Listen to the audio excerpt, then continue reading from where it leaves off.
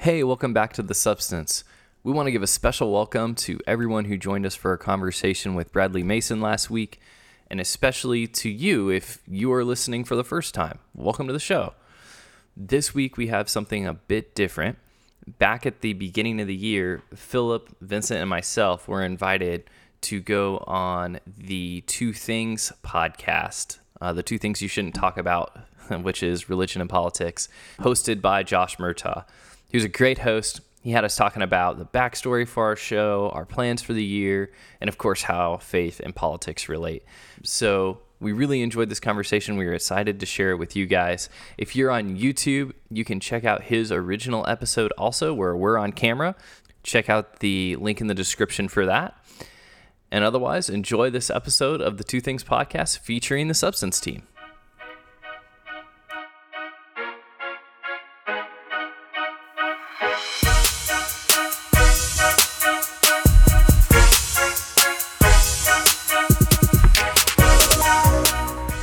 Hi everyone, welcome to this week's episode of the Two Things You Shouldn't Talk About podcast. I'm joined this week by three special guests, which I think is a record for our podcast. So how about we start off by kind of just going around you guys, and you can tell us a little bit about yourselves and even a little bit about how you guys kind of met up and started this whole podcast that you venture that you've been working towards.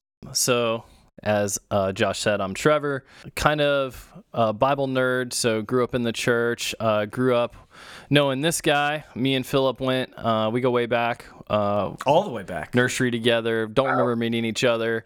Yeah, we decided to start the podcast just to, because we were having lots of good conversations, and it was kind of like we were wanting something in the Christian podcast world where it was not, because there's a lot of really good Christian content out there that is of the sermon variety or is of the theologians and professors talking theology and that kind of thing, and that's great stuff.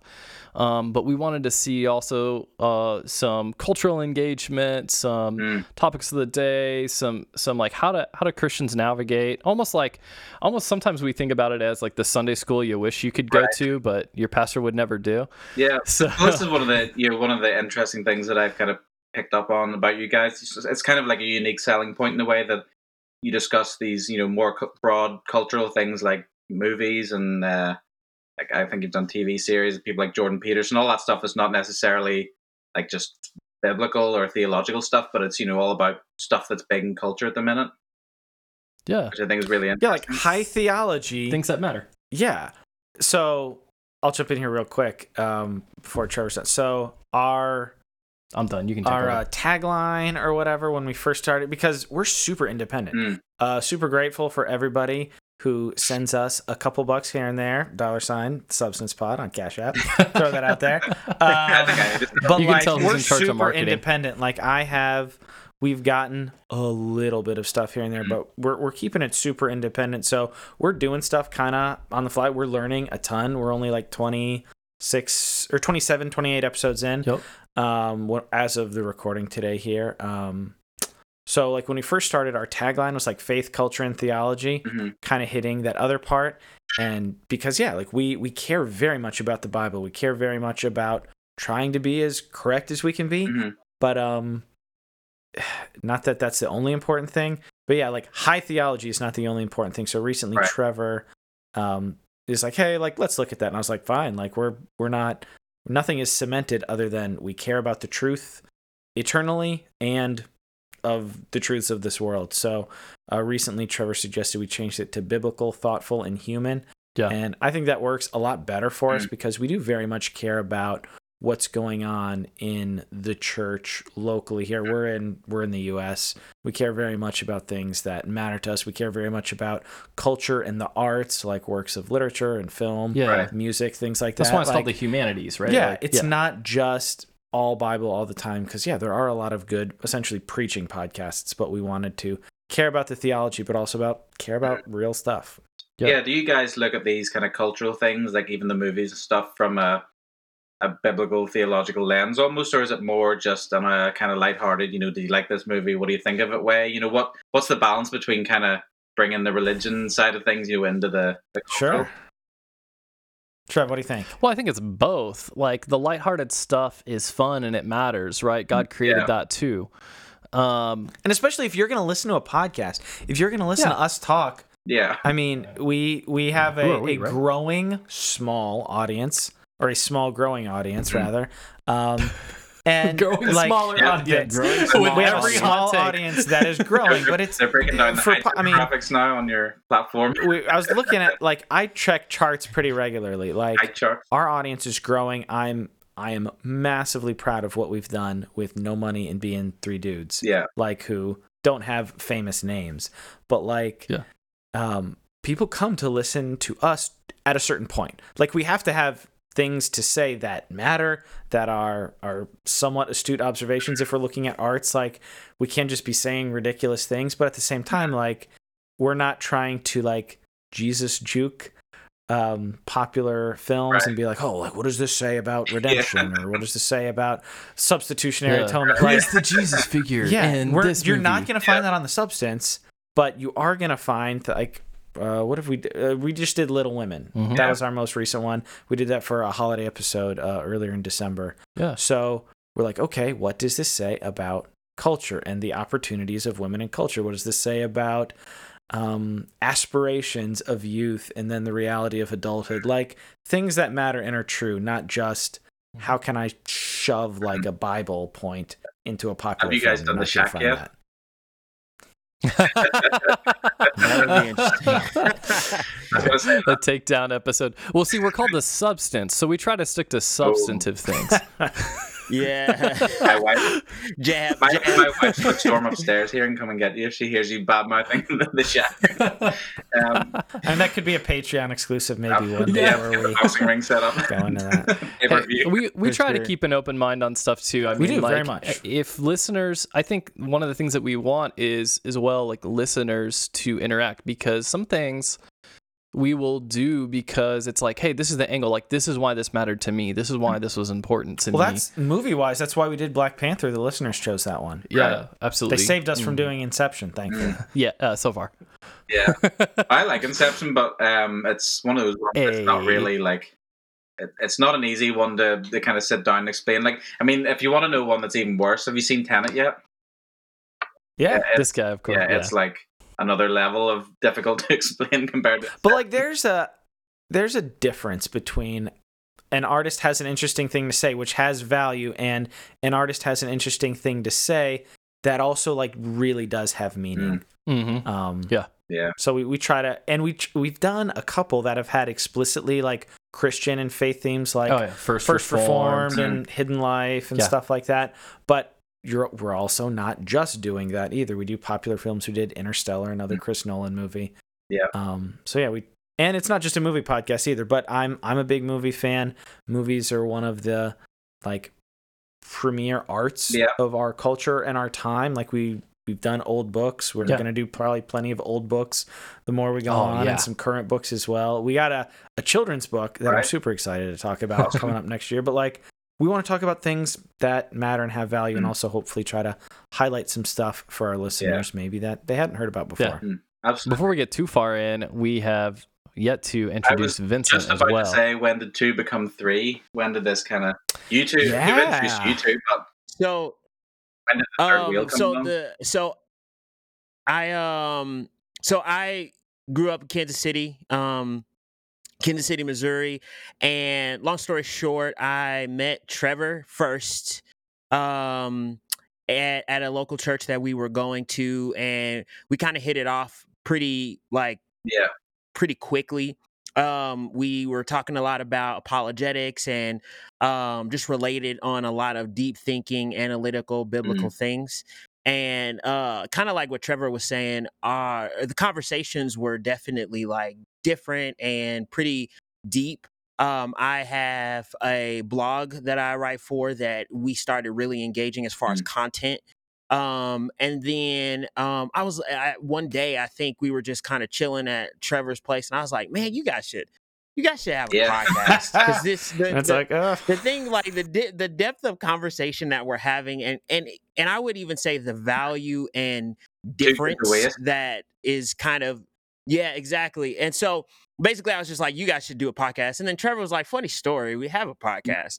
And so just through over time, and then Philip and I also went to the same local church and just got acquainted, and kind of just from that really started to discuss things with each other. And then an opportunity came up where the podcast could kind of come back. And so then they were like, hey, what do you want to be involved? And I was like, for sure. And it kind of just went from there. And it's been a very enjoyable and humbling experience for sure. And I'm just excited for what we've done and where it's going. It's pretty awesome. When we were talking about relaunching, it was kind of perfect that Vincent was there and was interested, and already like our conversations with Vince were excellent. Like if you listen to the show, his input is excellent. But like the three of us are probably like we're so very different. It's exactly what you would want. If I had an actual budget and was programming a show, I'd be like, let's get different, intelligent, well-spoken people that have different personality types or points of view. Life experiences, personal interests, and like we are kind of a perfect 3-man cast, I would say, on that end. Do you guys ever get into like pretty heated discussions? You know, being from different backgrounds, different points of views. Is it ever like almost like argument discussion? Well, we got to do a heated discussion on the origin of the word stand. That was so stupid. So Trevor and I, like you said, we've known each other our whole lives. Like Trevor and I, we don't get mad at each other, but there are some things that like we're just not gonna agree on, and that's fine. Like give me like the prestige is good. What's the specific disagreement areas? I mean, a lot of it is silly pop culture or like inside joke stuff over silly the time. Pop culture things. Trevor But I mean, Nicki like, Minaj and... I wouldn't. No, that was done. We didn't put any of that in the episode, right? When you were talking about your stand nonsense theory. That was all after. Our podcast is pretty produced for being so independent. Like Trevor edits it. It's pretty tight. If you listen all the way to the end, a lot of times there's like goofs and stuff that was silly and we didn't make the show. But I mean, I would say there's no major like disagreements that matter between us. I think the one disagreement, not even necessarily disagreement, just landing differently. We had an episode on the Enneagram. Yep. And coming into that episode, I was very anti-Enneagram. My views are possibly changing to a degree. I was going to bring that up because I saw that was just kind of flicking through some of the topics that you've covered, and the Enneagram's an interesting one because it's like, for me, it was always like, well, I guess I didn't really see any issue with it. You know, I thought people may be obsessed about it like a little too much. Like it was basically becoming like, sure. It was like the next book of the Bible. Was it Richard Rohr book of the Enneagram? So it's like I didn't really have any negative views, but then like I've seen some people even on Instagram being like, no, this is like heathen practices, like pagan spiritualist kind of stuff. So I don't know. Then I was kind of like, oh, I don't know anything about all this stuff. So like, we only had to sacrifice one goat before we started. It's like basically like a dream catcher or something, like, or like pentagrams. I think people were like just making it out to be all this kind of stuff. So I was like, I'm not really qualified because I haven't even read the book. I've just heard people being like, you're a 5 with a 6 wing, I think. No, it was and it was a good conversation. I mean, we actually in the episode we dive into all that stuff because Vince does some homework on that for sure. It was a conversation. It wasn't just an Enneagram commercial. 100%. And like I'm very much. I think where we landed in that episode as well. I'm very proud of where we came to, because ultimately it was about exercising caution, but also not like wholesale throwing things out and making bad illogical associations that aren't warranted, and which is the thing that we have to do with a lot of topics because of the conservative background we have. But like, I think it is important, like whenever you lean into something like that, like there are a lot of progressive Christian voices, and so you might read, not everything Richard Rohr says is awful. He says things that are helpful, but he also says things that are heretical. And so you have to know the difference, and you have to know when to hew to the Bible and when he's hewing to something that is also true in the Bible and when he's not. And I think that it's as if you have to actively exercise discernment. That's true. And, people are at different stages of that in their walk. And that's why it's so important. We emphasize this throughout the show. It's so important for people to be connected to their local church, connected to their pastors and their discipleship. Because if your discipleship is somebody who you're watching on a YouTube video or on a podcast online, then like you're already in a weak spot spiritually. Those things are great to enjoy, and I hope they do. I hope they enjoy your YouTube. I hope they enjoy the substance. But I hope they prioritize first of all their local church and the relationships there. Yeah, and I think one thing that Philip even often presses in almost every episode, or just as a common theme, is living consistently. And I think that's another thing that came out of that particular conversation was just live consistently, because it's really easy to get into a kind of camp and then just, anathematize every single thing that seems to be new agey or pagan, or have that one or two or three popular guys who speak, ill of it, or it's like, oh, well, they don't believe, in the Trinity, so you can't believe anything that they say. And so it's just, I think coming away from that as well was even an encouragement to me to live, see how I can live in discernment and then live consistently as well. Yeah, well, I think people are naturally cautious because you don't want to recommend things to people that might have like something that could trip them up. That's kind of where I feel like a lot of people, even with the Enneagram that I've seen disagreeing with it, or people that say, for example, I can't stand Bethel, I think they're a heretical church, things like that. They tend to dismiss it all because they feel like there's some elements that might trip you up. If Bethel are doing like, was it fire tunnels, they're doing those kind of things, some people disagree with all that stuff. You raised your eyebrows there as if you hadn't heard of it. I don't know about fire tunnels, but it sounds like something that people on the internet would have strong opinions about. Is that like at the beginning of football games, or they found a way to do that in church? You would be surprised at how similar it actually is to that. It's like, yeah, it actually is. That's a little bit of something I have done some research on. So I've fire tunneled before. Well, there's... No, I haven't done it. That's how I come home from work every evening. I mean, there's not only fire tunnels, but there's also honey barrels, I believe, as well, is another thing. But the fire tunnel concept, that's literally, the fire tunnel is where I believe people stand on either side of you like a tunnel, and you kind of zoom through it to kind of receive more of the Holy Spirit as you go through. And they're like it's like laying hands, but like projecting hands upon you as you zoom through. It's like amplification. Yeah, so it's and just like in Acts 29. Well, the only thing I can't even think of something similar, but I'm trying to think of it's like almost, it reminds me of like a guard of honor. People might do it some like football matches and stuff with like clapping your opponents come on and that kind of thing. But it's like supercharged Holy Spirit filled encouragement.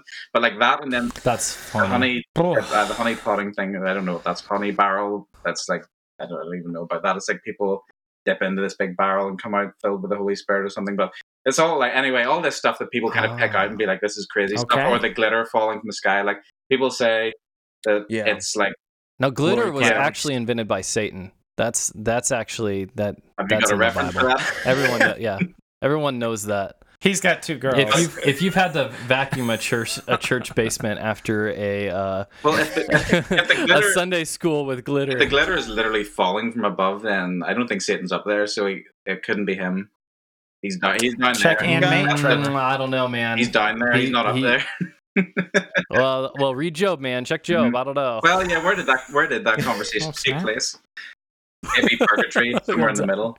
Anyway, so that's, people will say then, you can't trust anything Bethel say because they do some of these questionable practices that they disagree with. Sure. So, but I feel like there's some stuff in Bethel I found genuinely very helpful. Some of their worship I found very helpful, but it's hard because I might be at a level where I can discern what I think's good and what's bad. But then if I recommend this to like a 15-year-old, are they going to be more intrigued by the stuff that's negative, or the Enneagram thing? If that's, I think it's helpful because anything you can use to kind of examine yourself. And I'm very against putting yourself in that bracket in terms of I am defining myself by this category, and therefore I should subscribe and act the way this category demands. That's what I'm against. But if it helps you self-reflect, then I get the usefulness. So it's just this balance, I guess, isn't it, between what's helpful and then being able to discern what's not.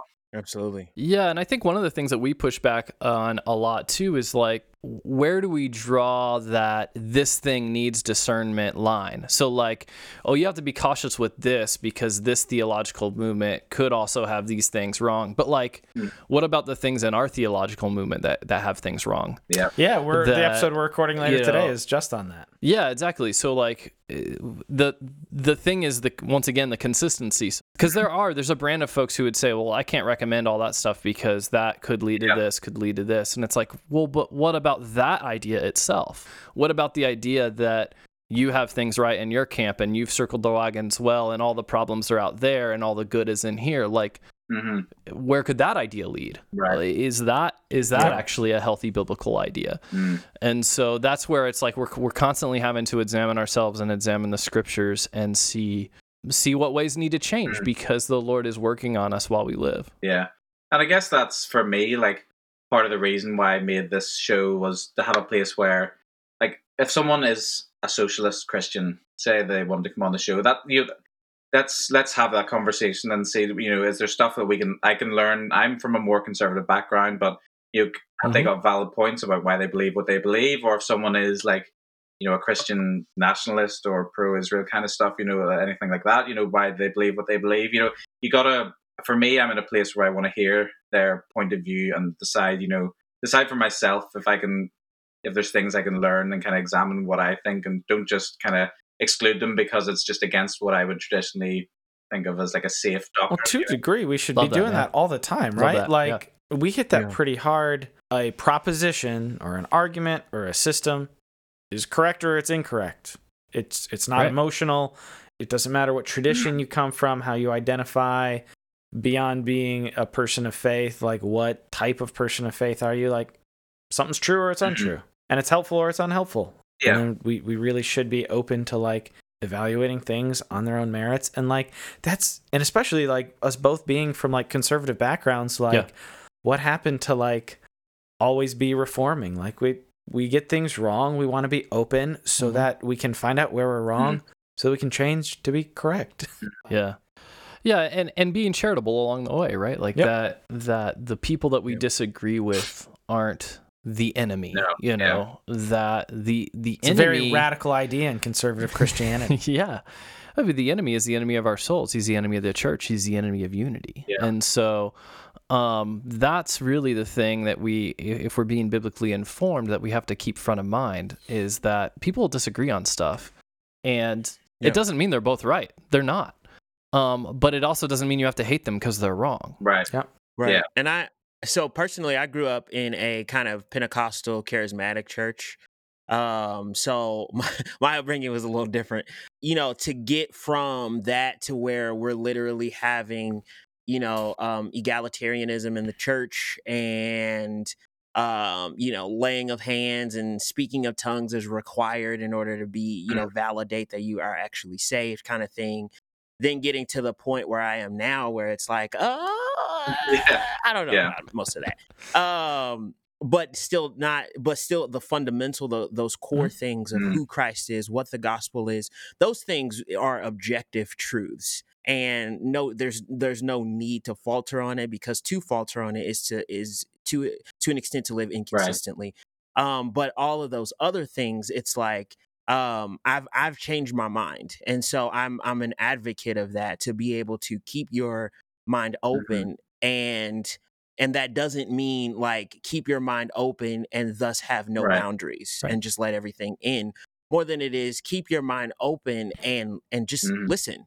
And then that's like we continually say in probably almost every episode, if not every episode, be discerning. Every episode, yeah. Just be discerning, because there's nuance in almost everything. Right. And so because not everything is just black and white, we have to be discerning in those areas. And so and that's I think that's a huge encouragement and an area of growth for the universal church, as well as probably a lot of local churches. Yeah, my church, for example, growing up would have been or from, I guess, my background growing up, I would have been in a more conservative side, but in a way that,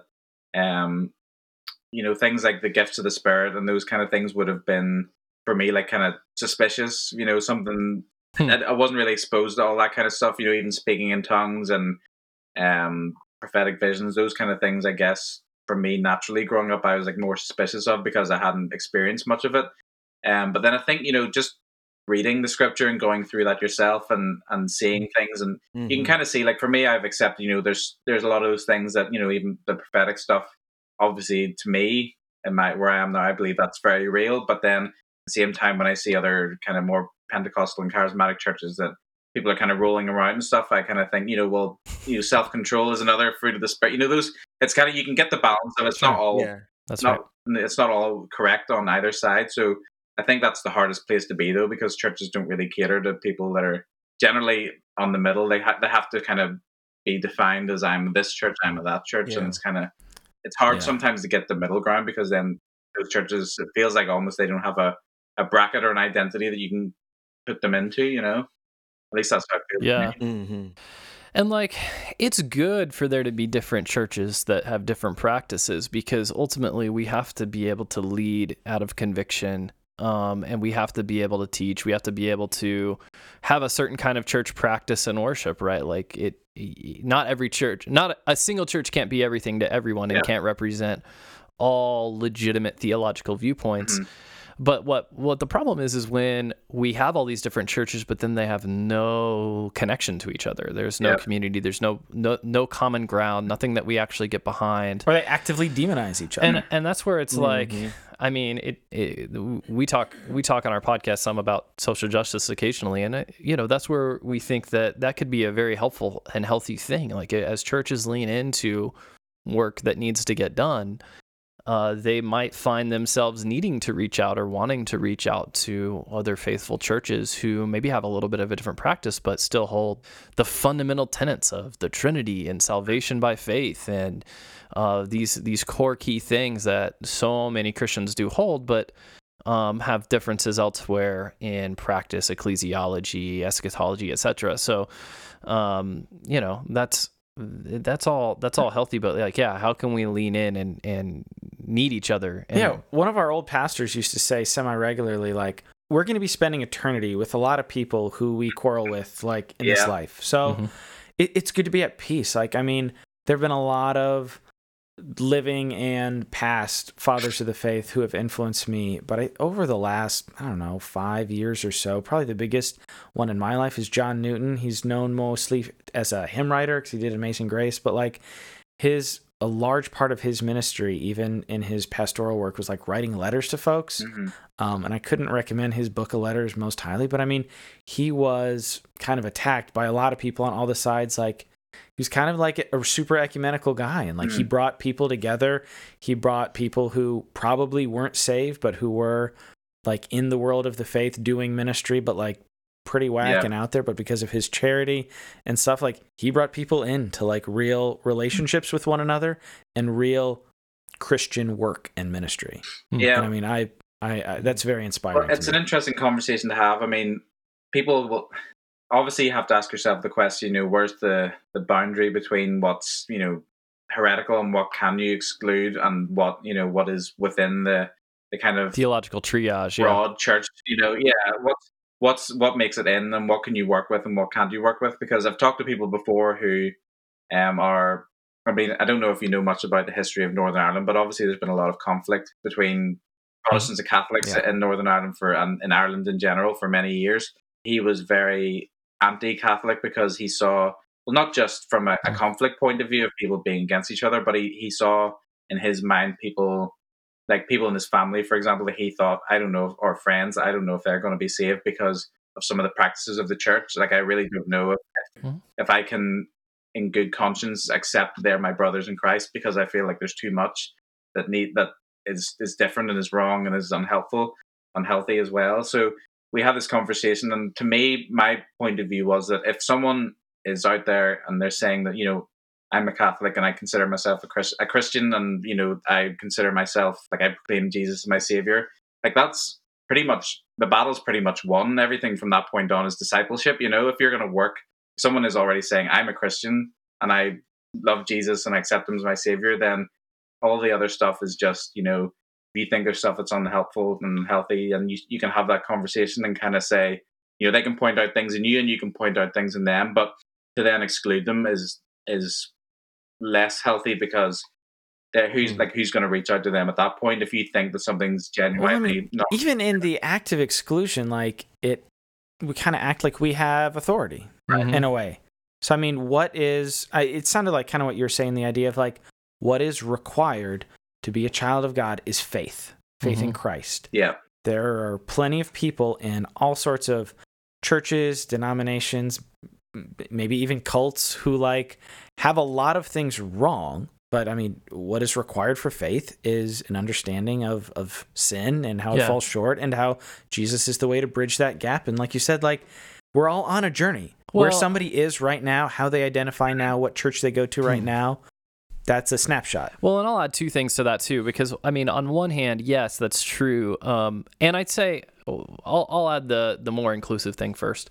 As far as everything being discipleship, you can disciple someone who's not a believer too, and as long as you're willing to be in conversation with them and they're willing to be in conversation and open, you're bringing the word of God, things like that, let's do that. We shouldn't exclude non-believers from our lives. But so why at would the we same time, I'd say you've got 1 John 2:5, there is a following of Jesus that doesn't follow the real Jesus. Correct. And true. That's and that's not salvific, right? That doesn't save you. And so I would just add that caveat. There are people who say, I believe in Jesus, who don't believe in the real Jesus. And in Matthew 7, that's the most terrifying passage in the Bible. A lot of people, 20 to 20, a lot of people think they're following Jesus, and in the end, they're going to be like, no, you weren't. Well, Sorry, go ahead. But keeping the lines of communication open. Go ahead, Vince.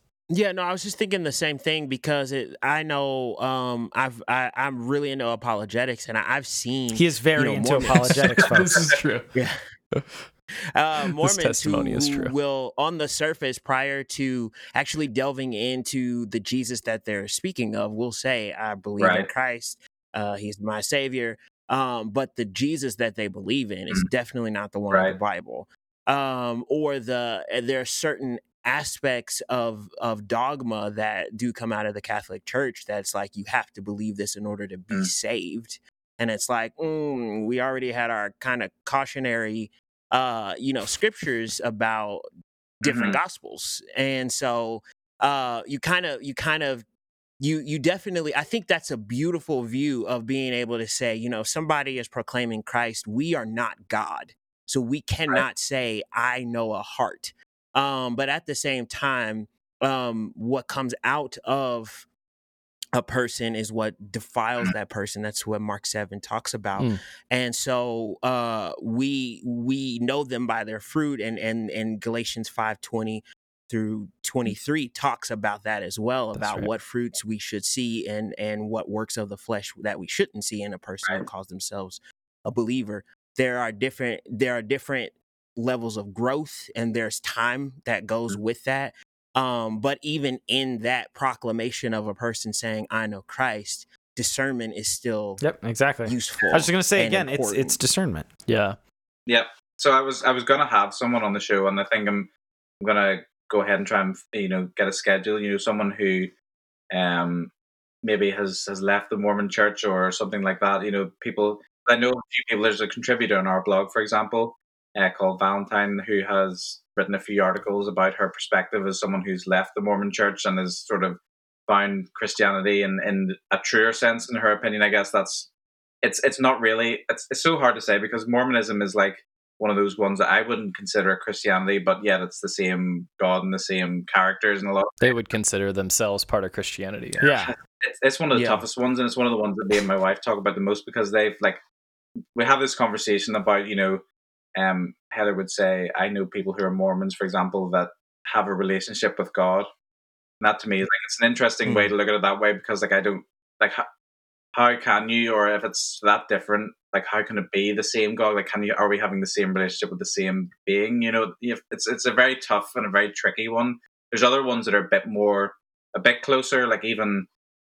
No. There's other denominations, things that you might, even Catholicism in ways, it's a bit closer to what I would regard as sort of mainline Christianity. But Sure. Well, there's a difference between, and I've had this conversation with Trevor and plenty of other folks. Like, there's a difference between a person who says I'm a Catholic and who sits in the Catholic Church, or a person who says I'm a Mormon and reads the Mormon Bible, versus like the church itself and the positions of the church. Right. Like, there are plenty That's of people true. who I know who have called themselves Mormons and Catholics, and then like after, like, the Holy Spirit eventually is like, no, that's not really what I am. Like, I'm gonna find a place that, like, and again, we're not the Holy Spirit police. No. But at the same time, we do hold to the word of God. And so, like, that's where, like I said in 1 John 5. So like, if somebody wanted to, like, felt like if we were elders and somebody wanted to join the church, to be like, well, these things are important. Yeah, exactly.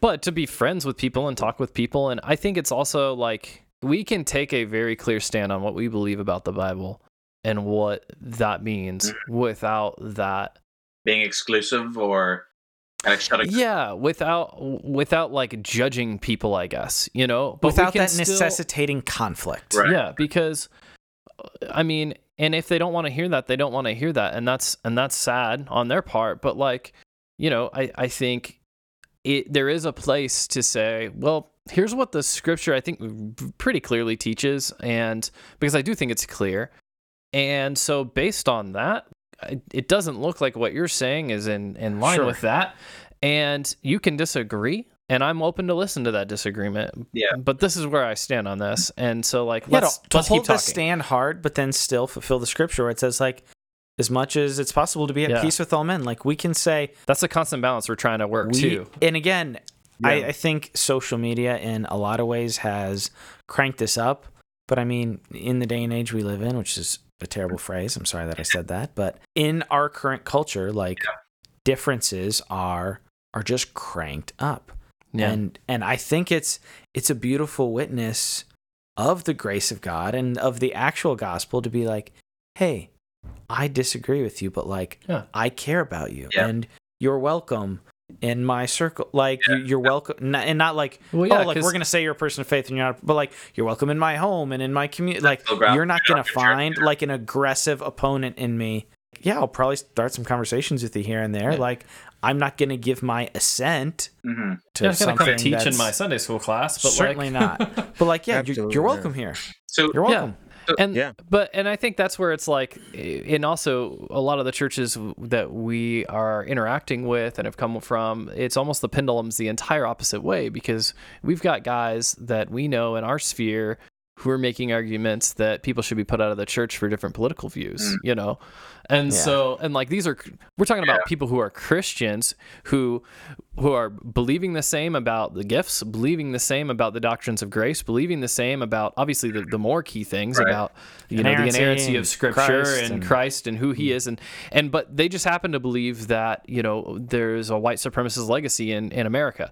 And so if they believe that, then, but you're influenced by Marxism and that's anti-biblical. And so therefore, if you don't respond to this teaching and totally change your mind about that, then you're out of the church. Right. And it's like, that's very extreme. What? Extreme on the other side for sure. Yeah. And I think that's the balance that I think we all are as believers all over the world, you know, in various areas or just ways of life, learning how to have grace and truth, because I feel like it gets so polarized sometimes, and especially like Phil said, in conversations in the world of social media, it feels one can feel very compelled to just take a side, and you have to take all of the talking points. And if you disagree with any of the talking points, then you're just not a part of our group. Because one talking point missed invalidates all the other ones that you may agree with. And it's like, I mean, read 1 Corinthians 13 about what love is and then come back and tell me that. I think we just need to do a lot better at, and it's a conviction for me too, because sometimes I lean and I'm like, I'm too much in that truth area where no grace is being given. And so, that's a caution as well as an encouragement, I think, for all of us to just continue to see what grace and truth looks like as we interact with believers and non-believers. Yeah, well, I've spoken about this with guests before about how I think there's a very different culture. I mean, I think the American kind of conservative culture is a little bit different to kind of the British or the Northern Irish church culture in terms of, I think Northern Ireland would be considered one of the most Christian parts of the UK, if that's a thing. I guess one of the more religious parts, and among most church circles, I would say, in terms of like, I guess the more what's the correct word? The more trendy churches, the ones that people kind of want to be at, and the more kind of people, those kind of non-denominational churches that are kind of starting to pop up and grow bigger and bigger. They're definitely a lot more liberal and progressive in Northern Ireland than I think they probably are in the US. Like when I see a lot of churches, even like Bethel and like other non-denominational churches, like they seem to be more conservative. Would that be a correct sort of characterization, or they seem to be bordering more on the conservative side? There's a lot of like the politically conservative church movement here is very powerful, but that doesn't mean that the liberal church movement isn't as big. What's really hard to find is the churches that are theologically conservative, but maybe not so like politically conservative. And because it's like you have this strain of fundamentalism, and there's actually a really good Phil Vischer video on what is evangelicalism that explains the new video was so good. Super well. So recommend that to you and any of your viewers. But so you have this really kind of weird marriage where the conservative church ends up very typically, not every church, but very typically, and they would also dispute this. So if they're listening, they would probably not agree with me saying this, but this is the facts. They're very, very tied to one party, one political party. And then you have the broader, more liberal churches that aren't really tied to one party. There's probably more of a mixture. And so what ends up being equated a lot is like conservative politics and conservative theology. People start to think it's one, and I've seen people tweet like, oh, I've never seen somebody have liberal politics and not have liberal theology.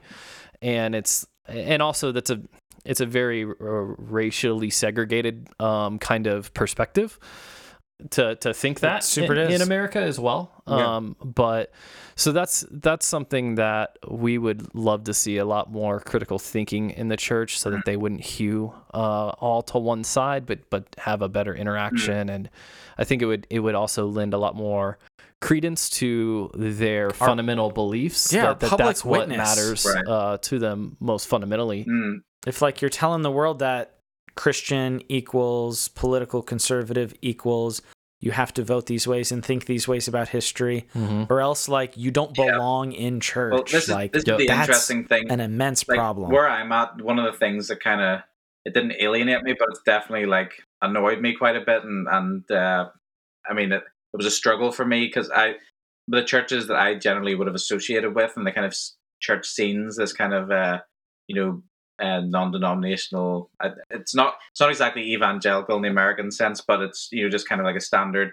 The church scene I would have been involved with would have been very politically progressive. I feel not like it might be. I feel like just from talking to previous people that the churches in America, the ones that are like the main denominations, like the Episcopalian kind of churches, they're generally more liberal in thought, possibly. And then the kind of more evangelical and non-denominational ones are maybe the more conservative types. But over here, it's kind of like the opposite of that. The ones that we would call our Episcopalian ones, like the Church of Ireland and Church of England, for example, they would be more, you would think like over here, they'd be more conservative politically and in thought, but the non-denominational ones are the ones that are more liberal. So for me, like being part of that kind of church scene, it was difficult, like for me, because the great sort of, I've said this before, the great sort of evils of the world in their eyes were, this idea of Donald Trump and Brexit, and that was like, these are the things that we should all kind of, it was like taken for granted that we all accepted this was the moral evil of the world, and that was just the common point of view. And for me, like a lot of those things didn't necessarily, like I didn't agree with all of that. I didn't agree that that was kind of, that is something that just should be accepted, straight away, that was, those were negative things, because like half of our church, for example, I think we're conservative politically, and well, not our church, but the church scene in general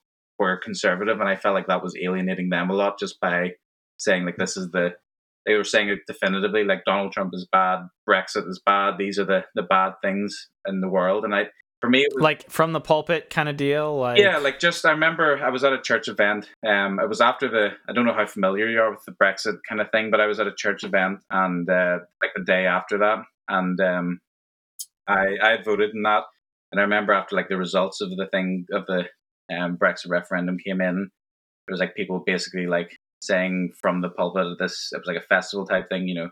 I know most of you guys will be like hurting, and this is like a really tough time for the country, just seeing what's happened, and you know we'll get through it. Like it's just like basically making out like we all agreed that this was just a bad thing. But for me, like that was the difficult part, because like I don't care if I went to a church that was all politically conservative and that was what was being preached, like I would find that really tough as well, because like you're just automatically alienating like half of your kind of target audience in a way, you know, your congregation. So like that was one of the, you got to know how to shepherd people no matter what their political party is. That's something that theological education, like seminaries, need to do, or whatever, like whatever sort of theological training, like pastoral training. Like there is the two bad sides of the pendulum where nothing is said about current events or political things. Yeah, and then there's the people who like kind of use the pulpit and like their mouthpiece of God to like tell people how to vote and feel about things as well. Well, that's where we're like, we've talked about before how the church is simultaneously too political and not political enough. Right. It's too political because like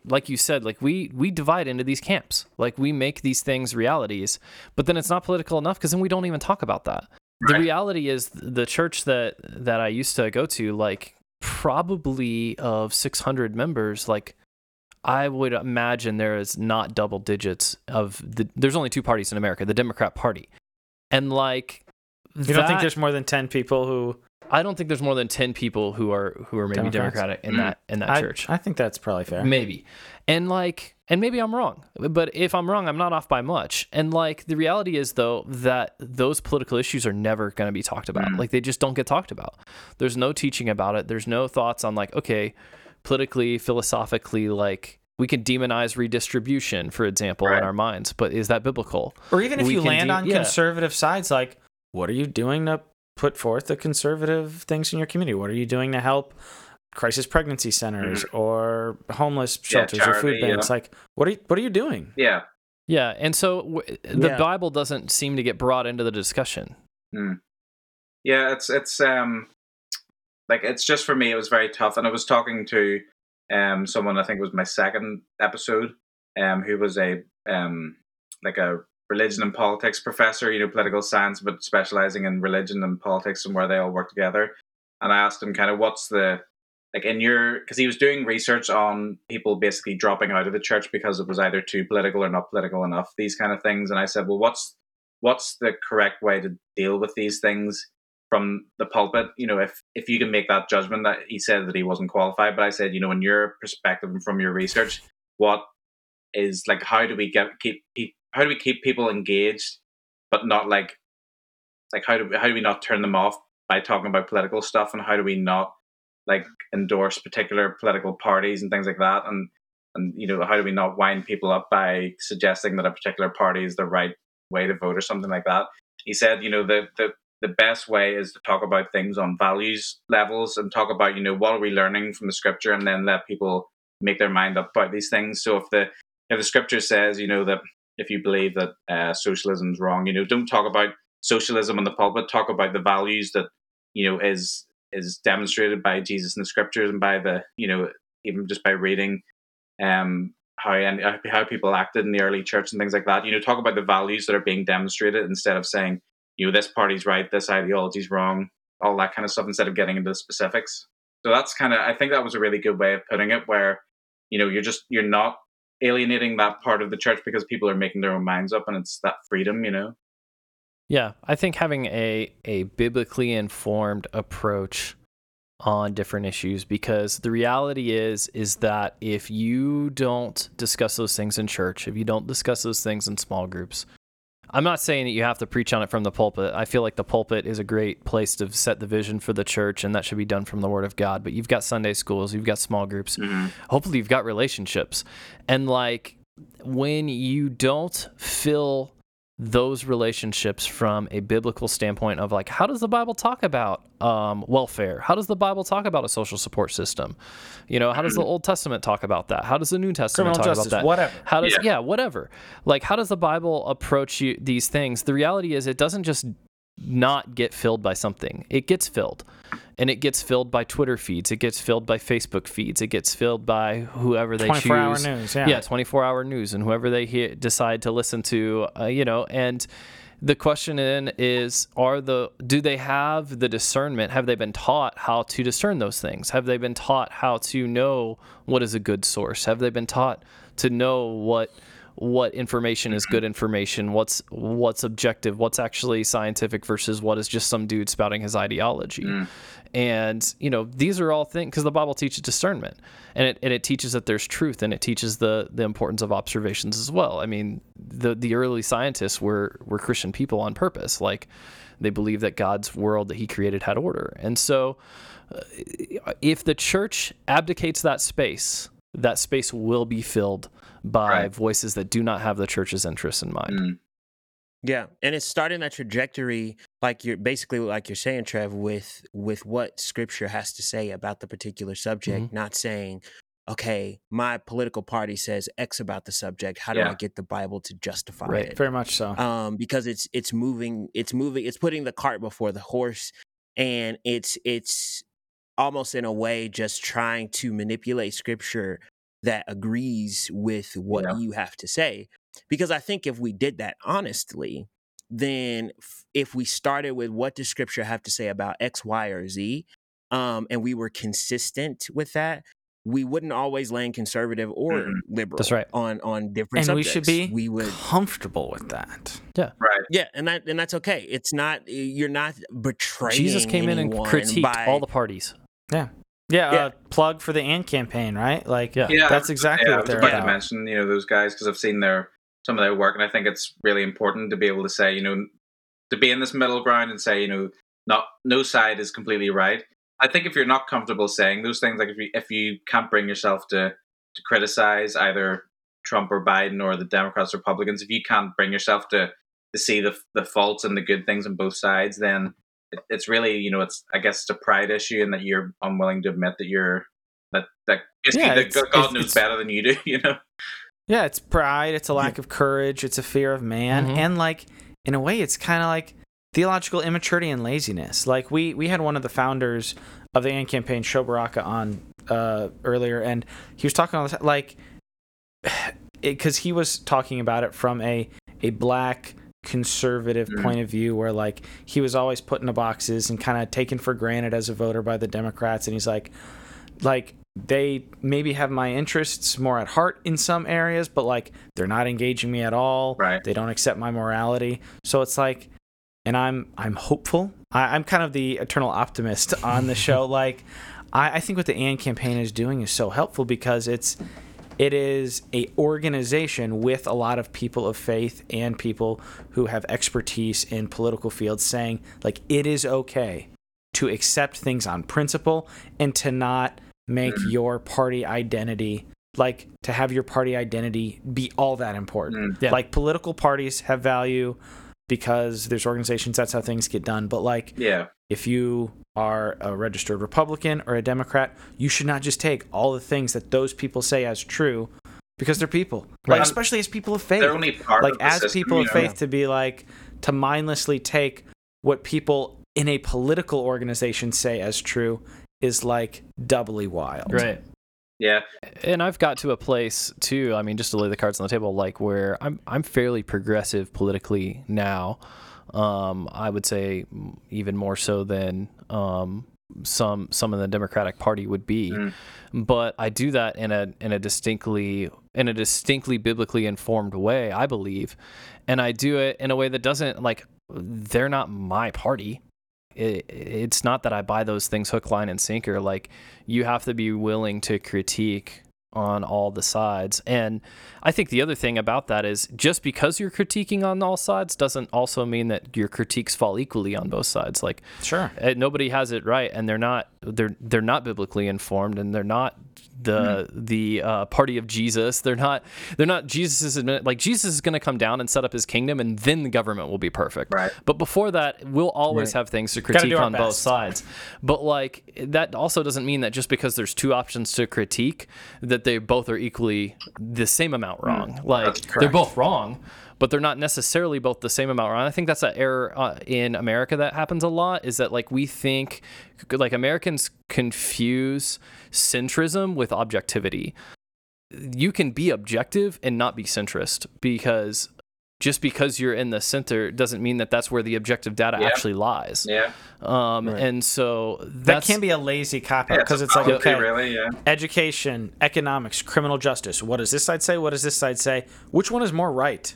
Yeah. Mm-hmm. And it's not like, let me slap myself right in the middle of like, so right with some issues and very very wrong and wrong with a lot of good. Like, let me go in between for the sake of being centrist. Like, that does nobody any good. And I don't think that's what Jesus did, right? Like, when he came, like, he did stuff that made people want to kill him. Like, that's the reality. And like, that's not a moderate centrist approach. Like, but he did call out all, like, he wasn't of a party.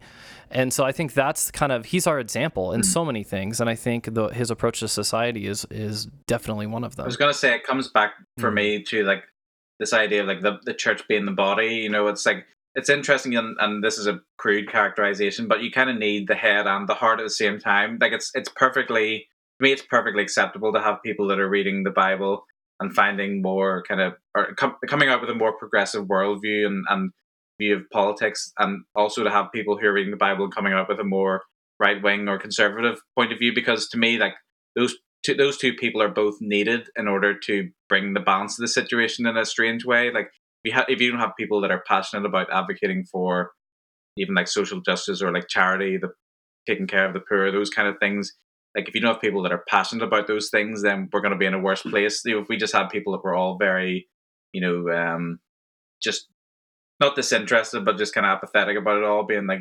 that would be a worse position for me than having two people that were passionate about, being responsible and, to quote the Iron Campaign, and, moral, what is it they say? Moral and compassion and conviction. Yeah, that's the one.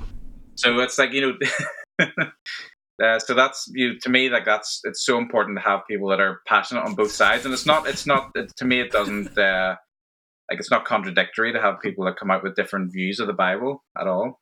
What did Jesse say on our show about the whole conservative progressive dynamic? This is very similar to what Vincent said earlier. Like, not all things should be conserved. Like, there's evil in the world, so not everything should be conserved. Mm-hmm. And so you can't be conservative on everything. But there is truth. Like, there is biblical truth. There are things that the Lord set up that are good institutions that are biblical in that sense, or at least God ordained in a broad sense. And so not everything can be progressed. Right. And so that's where it's important to continue to guide and seek that balance. And things. Yeah. I think there's a level of grace that's just so needed through all of this, because I think, if we took the time to think these things out and speak about it like we're doing right now, if that kind of conversation happened more, I think then we could coexist and still have those very intense, very intentional, very important conversations. Mm-hmm. Unfortunately, I think right now what's happening is it's almost like this vitriol that we have against each other. Mm-hmm.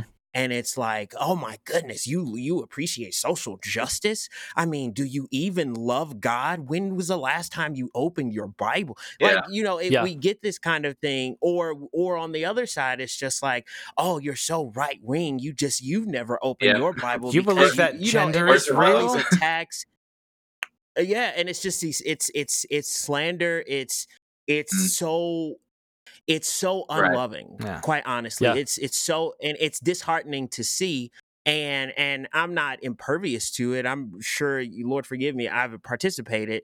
And so I just think there's such an area of grace that we need to have. And I think if we actually took it seriously, what Scripture says about how we love and honor and treat each other, especially brothers and sisters in Christ, then a lot of these conversations can be rid of its awkwardness or its inflammatory nature, and we can just talk and land on different things and learn how to healthily disagree. Well, and I'll say too, like, I'm empathetic for people. Like, they get very emotional because it is tied up with identity. It is tied up with morality. That's huge. They do feel that. Like, they feel like if you disagree, it is attack on them. It's an attack on their faith. It's an attack on bigger principled things. And that's how it feels. Yeah, they're God in some way. But what you have to do is convert that, because the reality is nowadays, especially with social media, we are continually analyzed so that we can so that companies can understand what kind of viewpoint we're looking for and what we'll click on more actively. And so when someone disagrees with you, they're actually offering you a gift, because that is perspective that somebody, like, that the world in general is not bold enough to offer you because it doesn't market well. Yeah. And if someone has been bold enough, I mean, we've had a listener email us and give us some disagreement, and I've gone back and forth, and you know, they might think that I'm being led astray.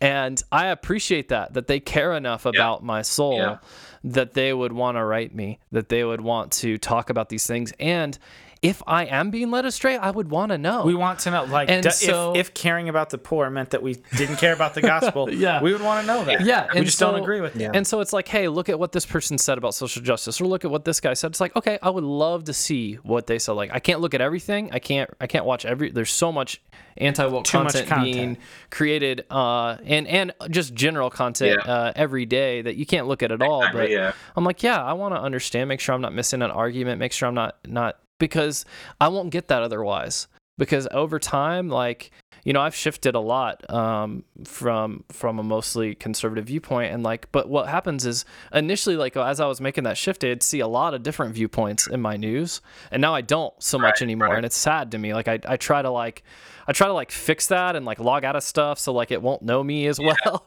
so like I can see. Give me some of both those cute sides. conspiracies Like, come here. on, Even me Well, out. like it's interesting for me. Like I've been having this conversation with people where like they're kind of shocked, and some people don't understand, because I say, you know, I guess I'm from a more conservative stroke semi-libertarian point of view. Like, I would consider myself fairly libertarian, but you know, I go out of my way to listen to people like, don't know if you're familiar, but like the Jimmy Dore show, like absolutely like dyed in the wool progressive, loves Bernie Sanders. Like, basically he's just like a comedian basically, but he does his Is that a UK thing or no, a no, US no, thing? US thing. Yeah, he's a Chicago guy. So, Well, you know, You should Bernie check him out. Sanders is not a UK politician, Phil.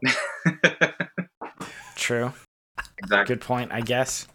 Well, I mean, the amount of people that love him over here, he might as well be. But it's, like, the point being that I actually listen almost more to his show than I would someone maybe like, I don't know, Ben Shapiro or Dave Rubin, someone like that. I guess Dave Rubin's somewhere in the middle because he used to be more progressive. But like Jimmy Dore, for example, he's always talking about how the Democrats are just not progressive enough, and Nancy Pelosi's just not working enough for like this democratic socialism idea, and AOC is too weak and too much a puppet of the Democratic Party. So like, I like to listen to that, because like, I feel like if I'm not listening to those people's points of view, then like, it's part of it is, do I have anything to disagree with? Like, I need to hear things that I disagree with to know where I stand almost. And then part of it is, Yeah, we should super seek good. that out. That's Like, good. Yeah. we hit that all the time.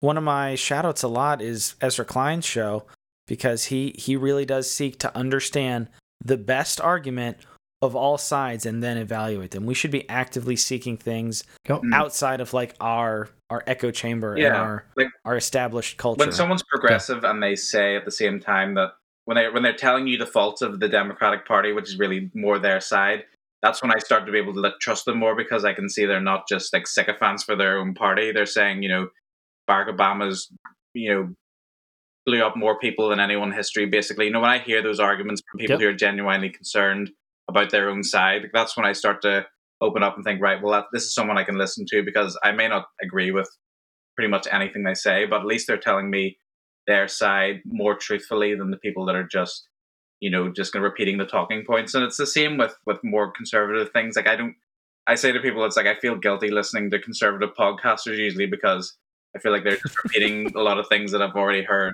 I already believe. You know, like I'm just I, kidding. sometimes I listen to like Steven Crowder, but it's most of the time I feel bad because I'm like, yeah, like I agree with him in ways, but it's like, am I really learning anything by just hearing people saying what I believe? And I mean, that's Right. how. Such a good. That's kind of how perspective. people get radicalized. Like literally only hearing the same thing over and over, Yep. And it's not and then right.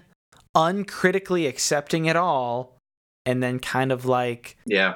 viewing people as enemies who don't agree with everything that they believe. Yeah. Yep. And you got to be able, like Joe Rogan to me is a big inspiration because he takes people from both sides and listens, and he finds that sort of middle ground where you can agree with pretty much. Did you listen to that episode that we did on I that? take it you guys have opinions on Joe Rogan. Then I think No, we did you check out our Joe Rogan? We talk about Joe. Yeah, we talked about Joe Rogan well, positively. I think I saw maybe you guys promoting it, saying like about how he is a good example for people in terms of like having that dialogue. Would that be right, or what do you guys think? Yeah, there was a Gospel Coalition article that the article itself was pretty innocuous, I would say. That's like, hey, Joe Rogan, just like what you said, he's a guy who brings in experts or people in their field, and he listens to them, and like that's a good thing for us to do as the church. Right. And then they get a lot of feedback going, oh, Joe Rogan's a bad guy. He cusses, and he's a comedian, and he's da da da da da. It's like. I don't feel guilty about listening to Alex Jones. I mean, people can comment on my Twitter or whatever, like give me hate for that, but like I don't feel guilty listening about Alex Jones because he is saying things that other people aren't saying, and I want to hear all the points of view that I can find. You know, if he's saying that such and such is happening in the background, he might be talking nonsense, but I like to at least listen to a little bit of what's going on in the background, so I feel like I'm slightly informed. Sure. When people say he's a bigot or when people say about him being like promoting hate speech, like I want to know that he is doing that before I dismiss him. Oh, for sure. And I mean, like, I think that there is, I think I've listened to stuff that like, okay, what is going on here? Now, I will say that there is a point at which the character of a source or a person, like we were talking about this, we have an episode coming out on news and sources, and it's like we're kind of trying to fill that gap, like we've been talking about, of people understanding how to discern, like not just saying, hey, these are the news sites you need to listen to. Right, yeah. Like, no, this is how to make that decision But for what yourself. makes a good news item a good news And item? that isn't to say, but we also caveat that it isn't to say that every news source is good. Like, there are news sources out there that they're not credible. Yeah. Like, at a certain point, like, and that doesn't mean you just totally tune them out. Like, I have family members who will send me articles from these news sites that I don't find credible, and I'll read them, like, because sometimes the reporting is good, and sometimes, you know, nobody It's very is Jerry Seinfeld. Yeah, sometimes nobody- it's good. nobody bats 0 and nobody bats 1,000. Like, Right. it's they're gonna miss a lot. Like, but that also means that because you can't listen to everything, you can use that to kind of guide your decisions, your opinions, that kind of thing, because we don't have infinite time. Like, if you're filling up all your time with Alex Jones, for example, like, it's good to know firsthand, like, what is the man saying. But at the same time, if all you were listening to is Alex checking in Jones, weekly with them. you're not gonna get a lot of great information. I don't sit and listen to InfoWars like my primary news source. Like, you know, as correct. That's very good. As correct or incorrect as Alex Jones may be, I feel like that's bad in principle just because of who he is and his character. You know, I don't want to become more like Alex Jones and more angry and more, you know, trying to flip tables and things. Right. More unhinged. Yeah, but your podcast, your YouTube podcast might get a lot of views if you started like throwing stuff and screaming. You like throw one of those lamps in the background. That'd get views. Yeah, the podcast Alex Jones doesn't want you to hear. It's like just put something like that. So like this is the thing. How people like, get you. But you know, part of it's entertainment. Like, I like his podcast with Joe Rogan because it's entertaining, and I don't think he is generally like the boogeyman that people make him out to be. But he's not a primary, like, he's not the news source that I want to be getting most things from. And I don't know if I would consider any news source my primary news source, because like you got to check everything out. Like, if the BBC puts something up, I generally can't trust that, because I know they're nowadays like they are skewed a bit to the left wing. And if I listen to or read something from like the Daily Mail or the Daily Express, like those kind of UK newspapers, like I'm going to know they're going to be more right wing and more kind of anti, like Eurosceptic, things like that, things that are against the European Union. So like I think it's definitely important to see that broad range. Like I want to see the extremes. Like I want to see the people that think AOC is weak, and I want to see the people that think that like Alex Jones is mild. Like that's the. I know it's not good to recommend that to everyone, but I guess that's just my personality. But like for Yeah, and there's a part of growth as well that needs to be self-assessed by the individual, and that bleeds not only in the political sphere or just news and stuff, but also in the church arena. Because some people, like I know when I first got into apologetics, I saw a title of like Christianity is the white man's religion or something like that. And it's an inflammatory title, but I was like, I'm not ready to watch this because I think that if I did watch this, these are professors and experts in their field speaking, and it's a lecture. It wasn't even a debate, and I was nervous, and I think that was to a point wisdom to just stop and say, you are not at a point in your faith where you are going to be able to discern well enough. That's a good point. And you might get captivated by these arguments and these things that are being said. And so I was like, I'm not ready. Now I could definitely watch it and be fine. But down the line, I hope to continue to be a grower and one who learns. And so there might be something where it's just like using discernment. It's not time to look at that news source. It's not time to read that. It's not time to watch that. And that's okay. It's not to say it's forever off the table. I'll never listen or learn or look or at all. It's just saying I need to be more refined or fortified in what I'm learning right now. And then as I continue to grow and learn, then I can engage a wider range. I think that's part of why I feel guilty listening to the conservative side, because I don't want to inflame I don't want to get that point where like I'm feeling like I'm really wound up and I'm really for those talking points, and like I don't want to get too passionate about a flawed political system, if you know what I mean. Like I feel guilty feeding that inside me, and it's like I don't want to feed. It's almost like when people, I don't know, like I have friends, for example, if we all just get around and like eat a lot of sugary stuff and like just you get hyper, like you get yourself hyped up and you get like it's just sitting around and then you start shouting and getting boisterous, like that's to me, or like even and you go march on the Capitol saying that the election was stolen, drinking and stuff. Like people go out and like you get drunk for a reason. Like you want to get more. It's almost like you're feeding that part of you that you're loosening up in some way. You know what I mean? It's like you're loosening your resistance to things that may be unhelpful because you're just being consumed by it. But like for you guys, in terms of your podcast, like what are the big cultural issues that you're passionate about tackling and like talking about at the minute? Like what going forward is like why are you doing what you do, if you know what I mean? Oh, those are almost different questions, I feel like. Yeah. I feel like a lot of the content, like I'm very passionate about content and learning and dealing with stuff. I know we're going to talk a lot, I think, in the upcoming year about race. We're going to be hitting that issue because I think it's kind of an elephant in the room for the church. Yeah. The church knows it's there, but really doesn't want to some of the church knows it's there. Directly engage it. And and there's just so much, I think, opportunity for biblical thinking there.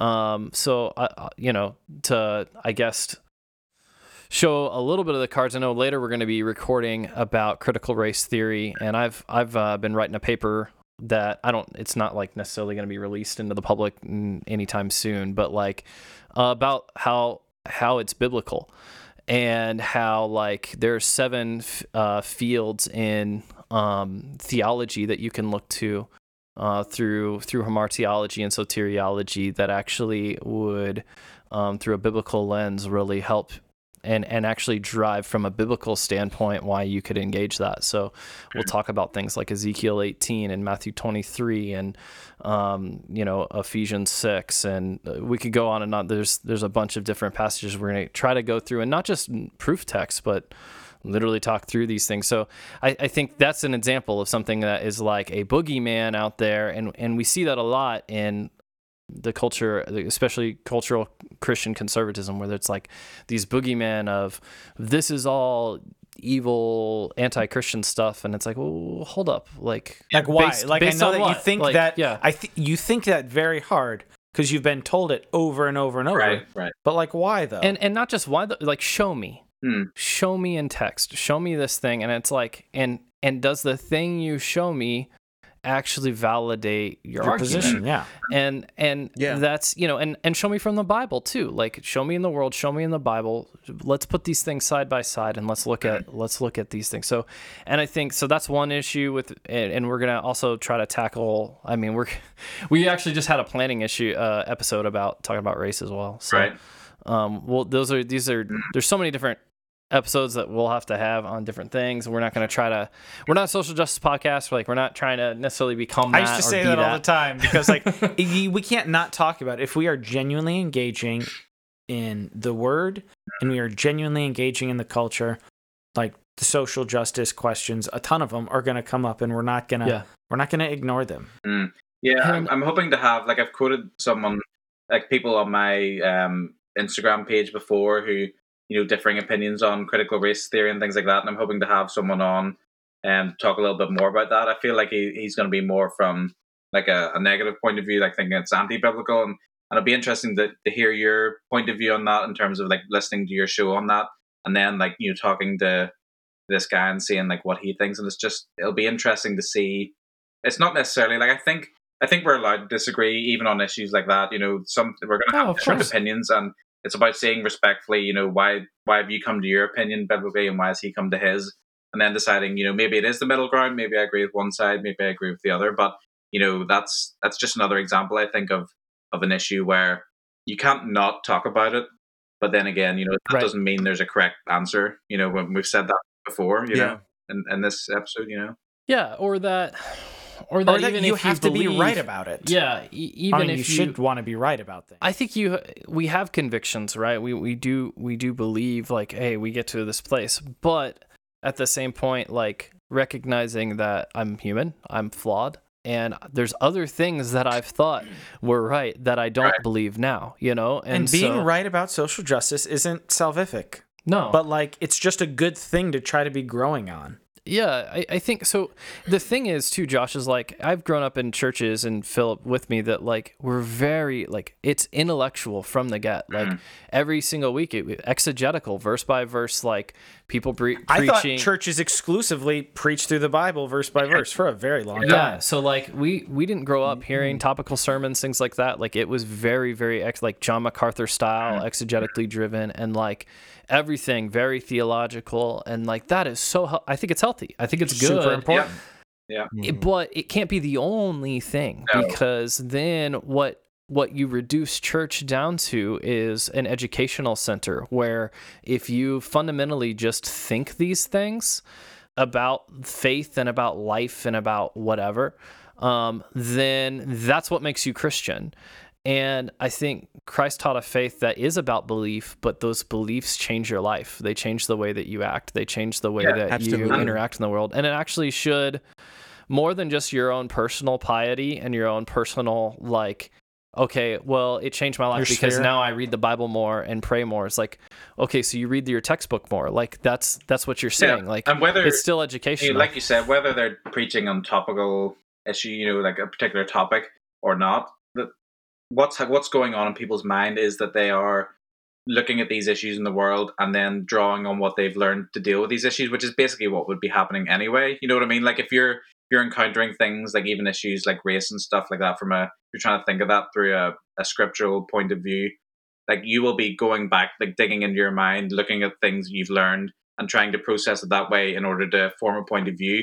And that would be no different to standing up in front of a church and saying, you know, here's what I believe scripturally is said about this issue or that issue. You know, there's no difference really. It's just that one's being done kind of out in the open and one thing is going on inside your head, if you know what I mean. I think so. Yeah. And I'm talking about too about like churches should think about like what we learn by hearing, but also we learn by doing. We learn by getting alongside each other and being involved and being active. And so how can we be about that as well, about character formation, about the kind of people, like it's said all the time when the churches are growing up, like, you know, Christianity is not about behavior modification. And I agree that Christianity is certainly not less than behavior modification, but it's certainly more than behavior It modification. must modify one's but behavior. it has to change your behavior at some point too. Yeah. So the like, application for sermons and Sunday school lessons and small group discussions, the application cannot only be just think better about these things. like if Jesus doesn't change your life, then in what way is he actually, like, are you actually following him? In what way are you a disciple of him? I've been reading a little bit of 2 Corinthians recently, and it's kind of like when I'm reading it, I kind of feel like this is a little bit vague in terms of like I don't know what I can take away from this straight away. But then actually recently I've been discovering there's a lot of things in that book that are kind of very relevant to these kind of discussions. Even, it's saying, what was I was just about to say? I've kind of lost my train of thought there. But like drawing on kind of even things that sound like, logic to you won't sound like logic to the world, things like that. But then, you're just talking about, what was it you were just saying there before I jumped in? I kind of just lost my train of thought there on that one. But I was just about to reply to something you said, and then I thought, wait, what did he say? No, just that like the church there, Behavior modification. Behavior modification. What I was going to say was that there was a passage in there, a verse that was basically saying about kind of the whole point of being filled with the Spirit is that you will then kind of follow more as you walk and be guided by the Spirit living within you. That's the behavior modification comes from you then, the Spirit making you one with God. And that way, your behavioral modification doesn't come from you trying to be pious. It's from the Spirit transforming you as you grow closer to God through Him, like become more one. You know what I mean? So it's not behavior modification. Until I realized, I think that people, it's not just about doing things and like trying to do things. That's not where you're going to see results. It's about the relationship with God growing, and then the Spirit transforming you to be more like God as you're closer and more united. That's right. I think it's a relationship that is inextricable from each other. You have to know what you know, but then you also have to do what you know. And a lot of times, because you see that balance, you definitely see that balance in the apologetics world, because you have people who can articulate arguments so well in favor of the inerrancy of Scripture or the existence of God or whatever. But then, like, I'm not trying to bag on anybody, but like you wouldn't have known that they were a Christian. And then you have just that marriage of the transformation. I mean, because read all of what First John has to say about those who do love God will be obedient, and that's not an inactive thing. Yet we have to continue to know Scripture talks about knowing the God of Scripture. And so knowing things is not a bad thing by any means. We should know what we know. It's a very good thing. Continue to grow in what we know. But just like you said, Trev, that shouldn't leave us untransformed. Right. Yeah. Yeah, I don't want to keep you guys for too much longer. I feel like I'm kind of milking this podcast a little bit because I kind of lured you here under false pretenses of, I'll just be an arm. We'll just have a light conversation, But this is the conversations we like. This is what we do. Yeah. Our show's called The Substance. Yeah, absolutely. So I really appreciate you guys, joining me, and I think that there's, a lot more that we can discuss if we, collaborate again, further down the line. We can definitely. There's so many more things we can just jump into, but like I said, I really appreciate you guys, joining me for this, and I think it'll be good for my listeners to learn more about you guys because. Even if they disagree with you on some things, like I want people to be able to hear you talking through it in a well-researched and thorough way. And you guys, like that's one of the hallmarks of your shows that I've listened to, that everything is, even the one on cancel culture, it was so well thought out and planned out. And I think that's something that's really valuable in terms of it's not just kind of idle words and light chit chat. You guys have put some thought into what you're saying, So that's, I think, for anyone listening to this show, you should definitely check out the Substance podcast. Where can you guys be found? You're on Spotify and things like that. Yeah, we're on all major platforms. I mean, Apple Podcasts, Spotify, YouTube, pretty much any podcatcher that. Yep. And we're on all the major ones, ton of little ones. We're on the Amazon new one too, if people use that. Yeah. And take a listen all the time. Our email and our voicemail is wide open. Yeah. We want to hear people who agree and disagree with us. And if you think their souls are in danger, make sure you drop them an email because they really appreciate that. It's good. So thanks guys, and so check out these guys Substance Podcast on Spotify, wherever you get your podcasts, and we'll put links in the description down below on YouTube just for anyone that's watching. But I just want to thank you so much, and really enjoy the conversation. So thanks for joining. Thanks for having us, Josh. Yeah, Thanks for appreciate having what us, you do, man. Yeah, thanks very much. So thanks everyone for watching as well. Thanks for joining, and make sure if you enjoyed this, subscribe or wherever that is on the screen. I'm really bad at this kind of stuff, the generic, like, subscribe and drop a comments below. So, but genuinely do, if you enjoy this, give us a like, and make sure you put a nice, meaningful comment down below and engage with these guys. So, I want to hear. If you like Josh's show, give him a 5-star rating because it really does help. Yeah, absolutely. And if you enjoy this, not just this show, but other shows, if you're liking them all, please give us a subscribe, because that's the quickest way to find our content. But these guys will be scouting out the comment section for anyone that has any disagreements or agreements with their what they've said today. But if you enjoyed this, leave your thoughts below and on Instagram as well. But until next time, thanks again for watching, and we'll see you next week for another episode.